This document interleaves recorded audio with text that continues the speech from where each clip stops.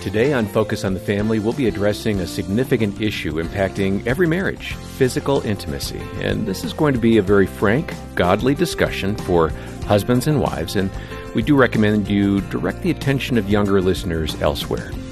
And let's start off with an observation from author and speaker Gary Thomas. Vastly more important than anything I might ever write about sex, it seems almost ridiculous to say this, is what God has written about sex. And so often we don't understand the way that God speaks of sex in such high terms and with such celebration. In fact, one thing alone says so much about how God views sex, because prayer is really important in the Christian life. But there isn't a single book in the Bible devoted exclusively to prayer. Finances are all over Scripture. There isn't a single book in the Bible devoted exclusively to how we handle our finances. When you think about it, there's really one book that has one central focus, and guess what that book is? The Song of Songs. You're with me. We'll hear a lot more from Gary Thomas and also Debra Fileta, who have co-written a landmark book called Married Sex, A Christian Couple's Guide to Reimagining Your Love Life.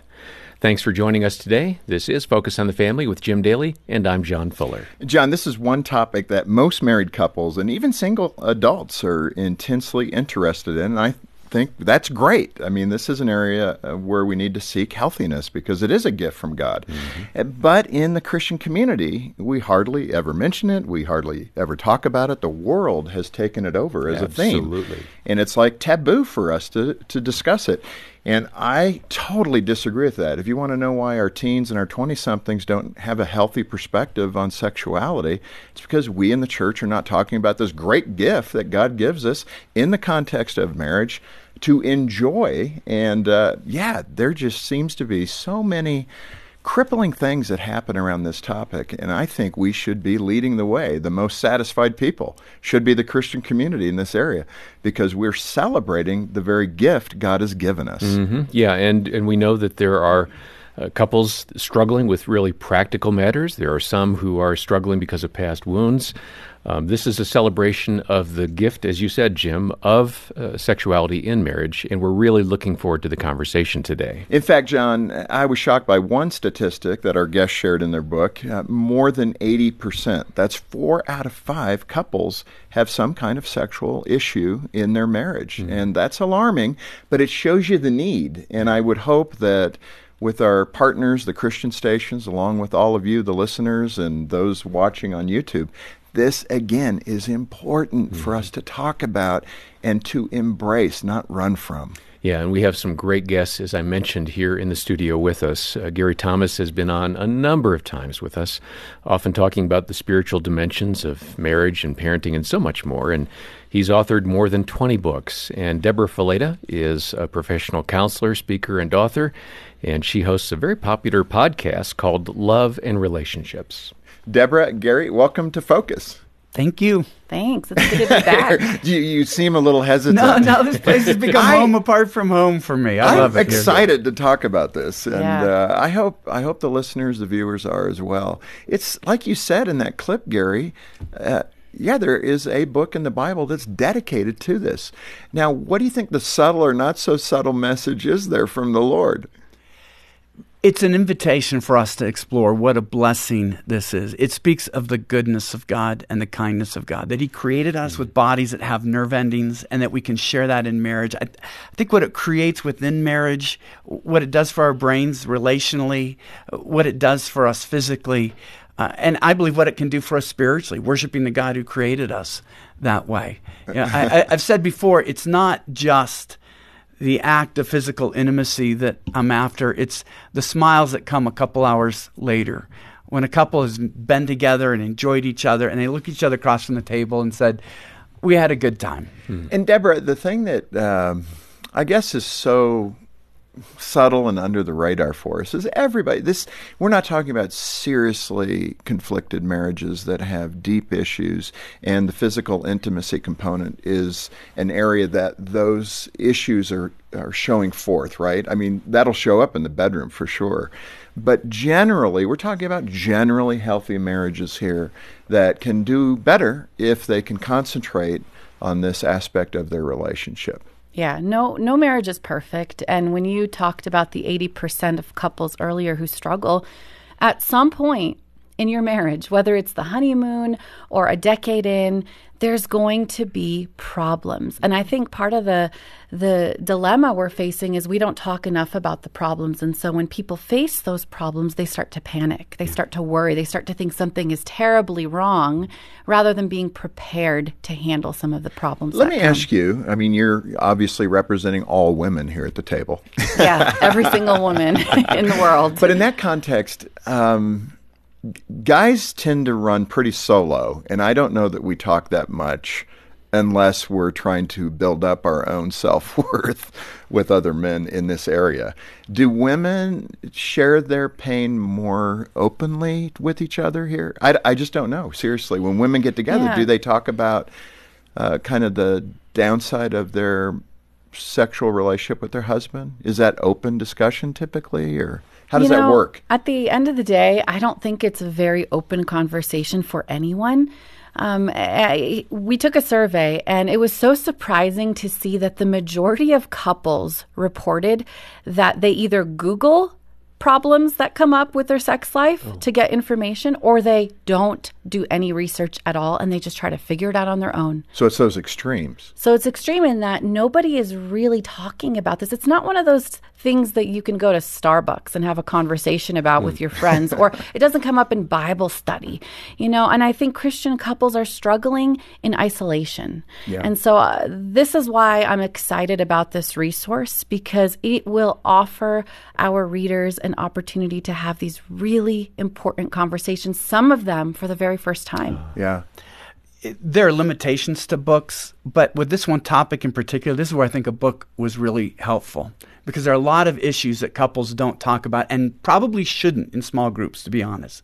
So we wanted to create a resource. Sometimes the hang-up is theological. People don't realize how much the Bible celebrates sexuality and gives practical advice. We have chapters where we talk about the Song of Songs leading the way. Sometimes it's relational. Debra has a whole section about, it's a relational problem or a sexual problem.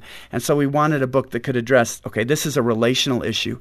Sometimes it's a physical problem. Sex is a physical act, and there are certain things that you have to perfect and that you can learn from. And sometimes it's just a boredom problem. You've had sex for a long time, and you've kind of run out of ideas, and you've just fallen into a rut.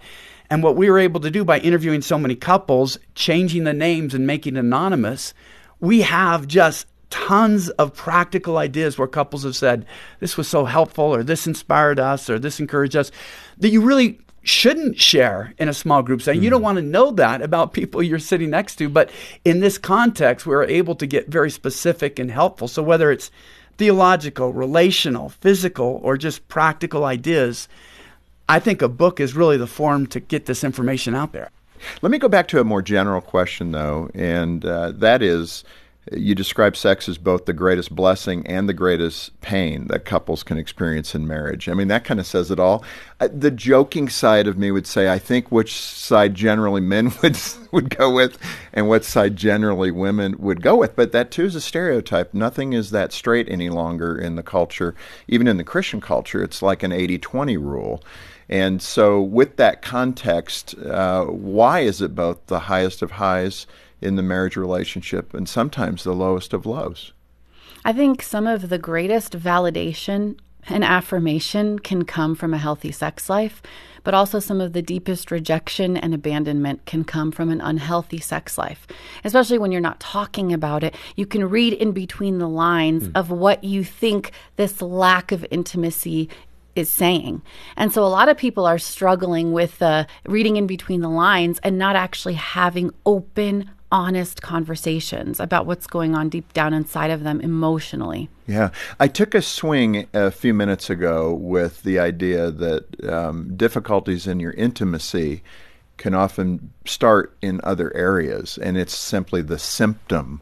What are those lists of things that couples should be aware of that they might be struggling with that affects them in the bedroom? It could be negative or a positive. Here's a negative. One woman said to me, Gary, I'd love to have a better relationship in the bedroom with my husband, but here's a problem. Everything I do is wrong. I don't drive right. I don't cook right. I don't clean right. I don't raise the kids right. I probably don't even pray right. And she goes, so at the end of the day, I know he's judging what's happening between the sheets. She says, and I'm just tired of being criticized by a man that can't be pleased. So for that's not a sexual issue. That's a criticism issue. That's a relationship issue that's holding him back. On the positive end, one wife said, I would love this. And she said, Gary, if my husband would just pray with me, she said, he wouldn't be able to handle me in bed. He'd be crying uncle long before the night is through. How many men are going to try that today? Yeah. Well, honey, let's pray. Let's pray more. And what she's saying, before you touch my body, touch my soul. Wow. And sex will be the natural response. Now, that's not a promise. It's not a guarantee. But it's just recognizing that, as Debra says in the book, sexual problems are almost never usually exclusively about sex. There could be something negative removing the desire or the lack of a positive that keeps the desire from being at its peak. Now, Gary, I trust you. You're an author of great books on marriage, but I want to get Debra's input here. Is that true? Touch your soul and you have the rest of me? The number one thing that women said, in order to arouse their body, you have to start by arousing their heart. Like that is the gateway. And if that's not there, then everything else is going to fall short.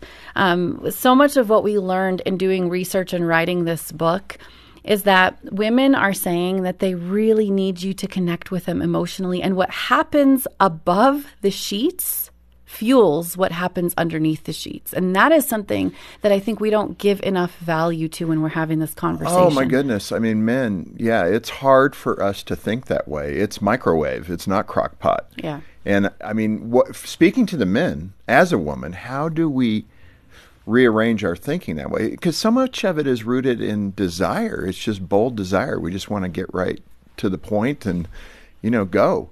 So how would you, in your counseling session with a man who is not building into that emotional intimacy, what would you say to him to do some things differently? Some simple things to build emotional intimacy is just by checking in with your spouse, asking them how they're doing, really listening when they're talking, seeing what they need to help them and to care for them. And I think it's important to take that physical drive that you have for sex and see it as a holistic thing. If we really want to make the most of our physical intimacy, we've got to also make sure that we're boosting our emotional and spiritual intimacy. The act of just praying with your spouse, we mentioned it earlier, but there is so much power in that emotional and spiritual intimacy that you can have with your spouse.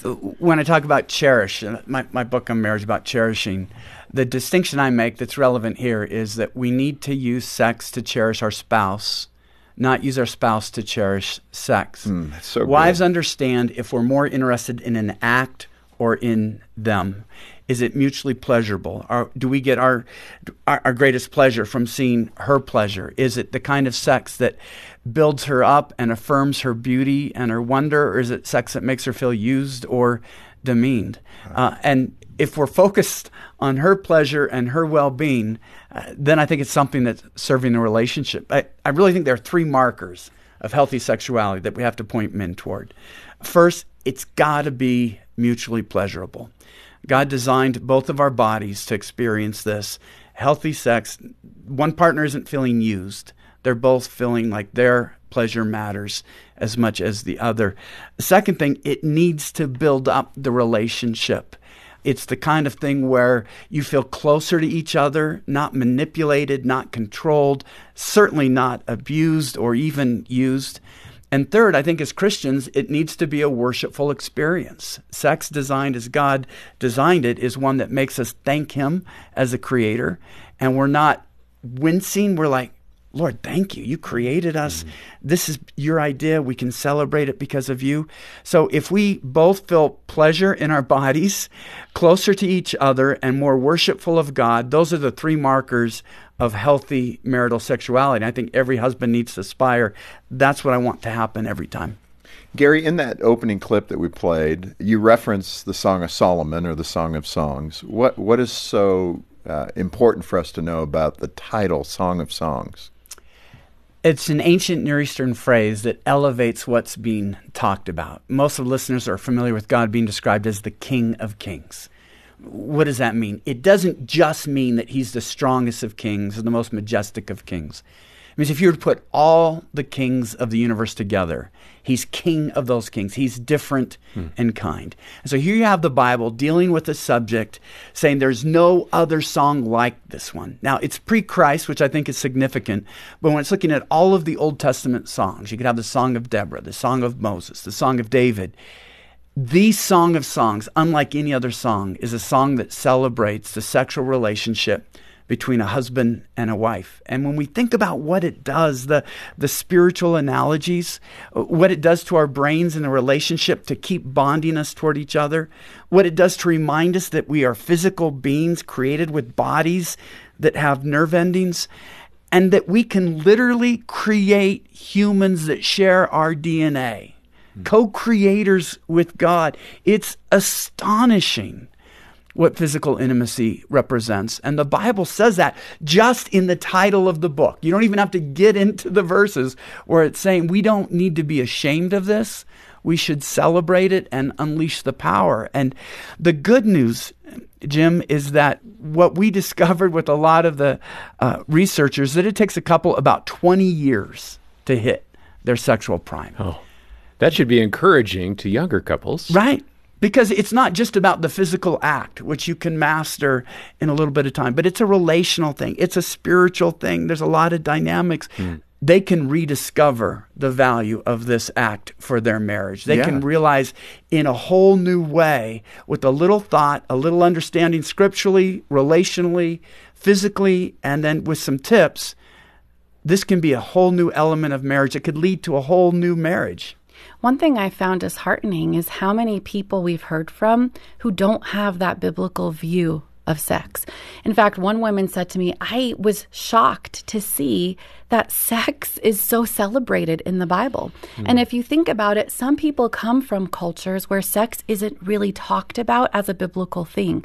And all they hear is, don't do it before marriage, don't do it before marriage, it's bad, stay away. And then all of a sudden, somehow they're expected to shift that mentality in marriage, and they really struggle with that.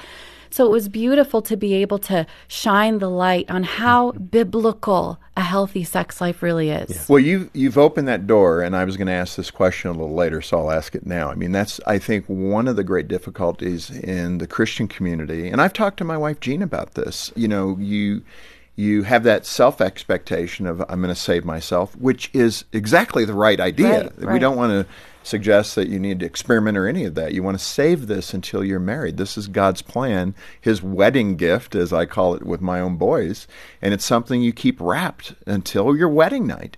And yet at the same time, I think especially for Christian women, to try to make that leap from no, no, no to yes, yes, yes. And in talking with Jean, she said, I found that very difficult to do. And I think a lot of women are in that place, and probably some men too, that are trying to bridle that appetite. And then we start marrying later, and now the bridling of that appetite is even more dangerous, really. So speak to that attitude, first for the women, and maybe, Gary, you can speak for the men, but how do we flip that switch and all of a sudden emotionally, intellectually, physically embrace, wow, okay, I get to cut loose now with my husband. Right.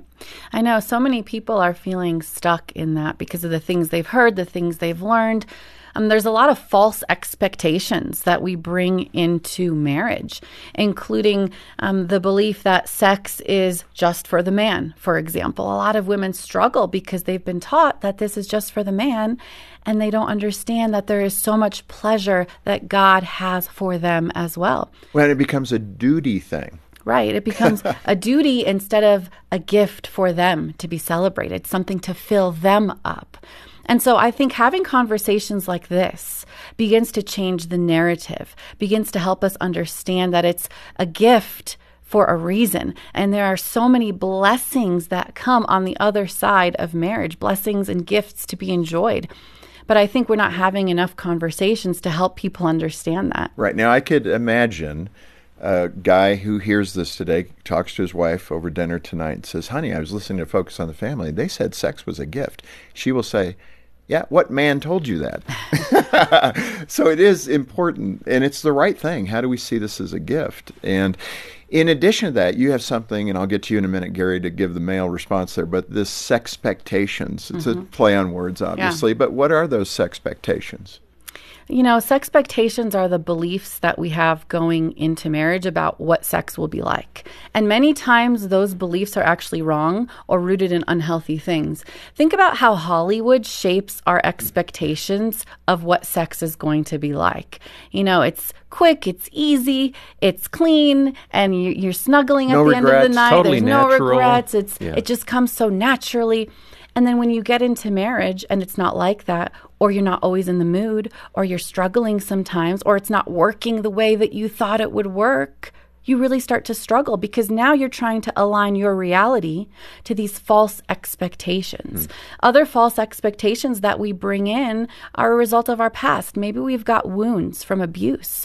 And sex is actually a painful thing, painful emotionally or even physically. And now we're coming to marriage and we're trying to align our reality with these false expectations. So I suggest that instead of aligning our sex life to the false expectations, we start rewriting our expectations. We start aligning them to the healthy biblical truth of what sex is and what it's supposed to be like in our marriage. Yeah. Gary, we're right down to the end here, and I do want to come back next time and maybe a third day, who knows. But you can tell this is a topic that's so important to me, and it should be to most people. You have a quote, though, and you can work in the male response to what we were just talking about, but I do want to get this quote. And you said, a great sex life is something you make, not something you find. Man, that is a great statement. Yeah. Now tell us what that means. I actually think that was in Deborah's chapter, if I'm not mistaken. Was that yours? Yeah, I'll take the credit. No, wait. Oh, that's funny. But going back to what you said, we have a chapter called Sacred Simmering, where the Bible not only says it's okay to think about the sexually desirable qualities of your spouse, it celebrates it. Researchers have talked about simmering for some time. Simmering is the notion that it's difficult to go from ice cold to red hot. And so if you simmer, if you know physical intimacy is going to happen that evening, you start to get your mind ready. And what's amazing to me, 3,000 years ago, the Bible has a woman thinking about the sexually desirable qualities of her husband, and the man thinking about that with his wife, which tells us thinking about your spouse that way, it's not lustful, it's not condemned, it's actually prescribed in the Bible if it's your spouse. Now, there's a difference we know just from brain science that for guys, initial sexual arousal often is in the limbic portion of our brain, so we do tend to be more physical. Deborah will tell you, for women, it's often in the neocortex. If the guy has been kind, the relational quality, he's good with the kids, that often actually is a better way for a wife to simmer than for guys often thinking about things they enjoy about their spouse. This is all on a spectrum. No man is alike. No woman is alike. But I love that the Bible is celebrating, hey, get your mind in gear. And look, to be honest, my wife has had to do that with me sometimes. I can get tired so early because I'm such a morning person. I've got deadlines. She says, hey, something's going to happen at 9:30 tonight. You need to get your mind in gear. And I actually appreciate that because she's saying, okay, this is for us. We're going to share it together. So reserve a little energy for me. This must be a spectrum thing because it's like dessert for me. There's always room for dessert.